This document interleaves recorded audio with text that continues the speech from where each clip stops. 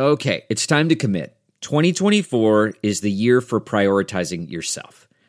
Begin your new smile journey with Byte, and you could start seeing results in just 2 to 3 weeks. Just order your at-home impression kit today for only $14.95 at Byte.com. Byte clear liners are doctor-directed and delivered to your door.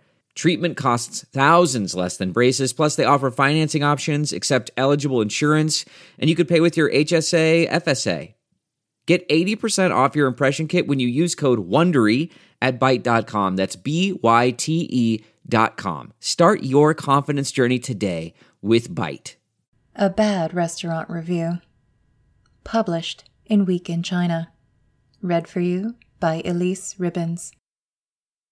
After 6 seasons and 2 feature films, HBO's Sex and the City is getting a reboot.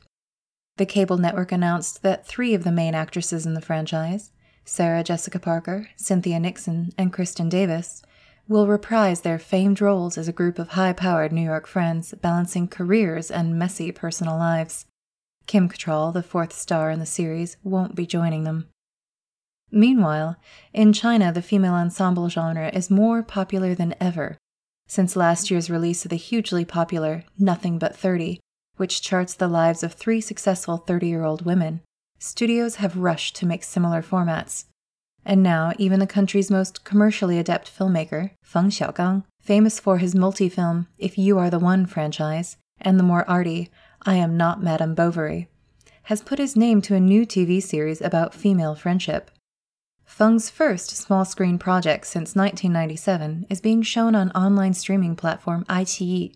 Set in Beijing, Crossroad Bistro is a story of 5 women's friendships, as they also, common theme here, navigate the ups and downs of their love lives and careers.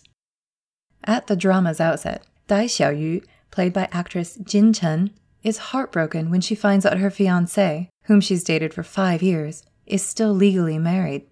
Her cousin, Bao Xue, played by Lan Yingying, is a struggling actress, while her friend You Shanshan, played by Wang Luodan, is a divorced investment manager.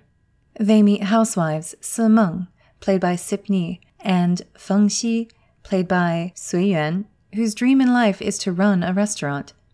The 5 women decide to pool their resources and pursue their culinary dream. A foodie backdrop and 5 female leads? What could go wrong? Quite a bit, it seems. Unlike Nothing But 30, Feng's new show has been getting negative feedback. On Douban, the TV series and film review site, Crossroad Bistro received a miserable rating of 4.8 out of 10. However, let's start with a few of the positives. Many say the 30-episode series is aesthetically pleasing to watch, and the production values are high. Wang, despite being a supporting character, has received praise for her acting skills, and Feng coaxed some of his A-list friends into making cameo appearances. For instance, the movie actor Huang Bo makes a brief appearance playing a big-name star who forgets his lines in an over-the-top performance. Feng, who is in front of the camera for this particular scene, pretends to direct Huang's soliloquy and loudly applauds when the actor is done. Of course, the whole thing is a classic piece of satire, reflecting Feng's disdain for modern celebrities who arrive on set unprepared and behaving like prima donnas. Feng Xiaogang is at his best when he makes social satire, but the problem is that Crossroads Bistro is an all-female ensemble drama. It's about the story of contemporary women in China today, and judging from the show, the director doesn't know much about women, one critic complained. Other viewers claimed that the displays of wealth on the show were jarring, rendering the characters unrelatable and out of touch with reality. For instance, in one of the many scenes where money is never a problem, the affluent investment manager Wang buys her friend a high-end washing machine after she hears that her current one is broken. Viewers were soon querying why no one thought of trying to repair the existing machine first, or why Wang didn't even bother to ask for the dimensions of the space the new purchase has to fit into. There is nothing wrong with flaunting wealth, but on the other hand, there are all these displays of wealth, and yet we are also told to think that the characters are very down-to-earth, an online critic who goes by the pseudonym Miss Moon lambasted. The same critic spotted other inconsistencies too. The Dai and Bao cousins couldn't afford to rent a house for 5,000 renminbi and don't have the money to invest in the restaurant, but the two have a wardrobe of designer clothing and bags. With these kind of spending habits, why do they even pretend to be poor? Probably more damningly, Miss Moon then compared Feng's show to director Guo Jingming's infamous Tiny Times, a lavishly materialistic movie franchise about 4 beautiful and ridiculously rich women. Crossroad Bistro feels like the Beijing version of Tiny Times, which was set in Shanghai, was the rather withering verdict. Like Guo's films, Feng's TV show is set in a world where poor people simply do not exist, another netizen agreed. What's clear is that Crossroad Bistro wanted to capitalize on the popularity of all-female dramas. Indeed, throughout the show, you can catch the shadows of a lot of other similar shows, but all the characters and their lives lack authenticity, Miss Moon further complained. Feng, 63, has been stung by a string of flops in recent years.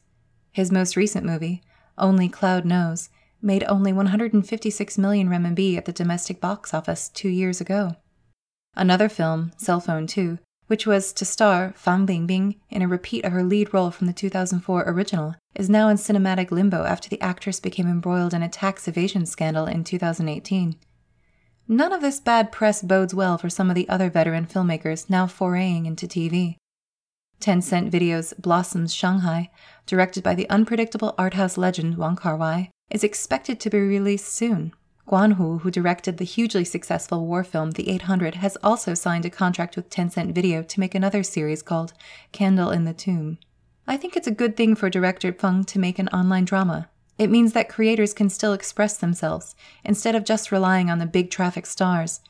In the long run, the quality of online series dramas will only get better and better, which is a good thing for the audience, another blogger concluded on a more optimistic note.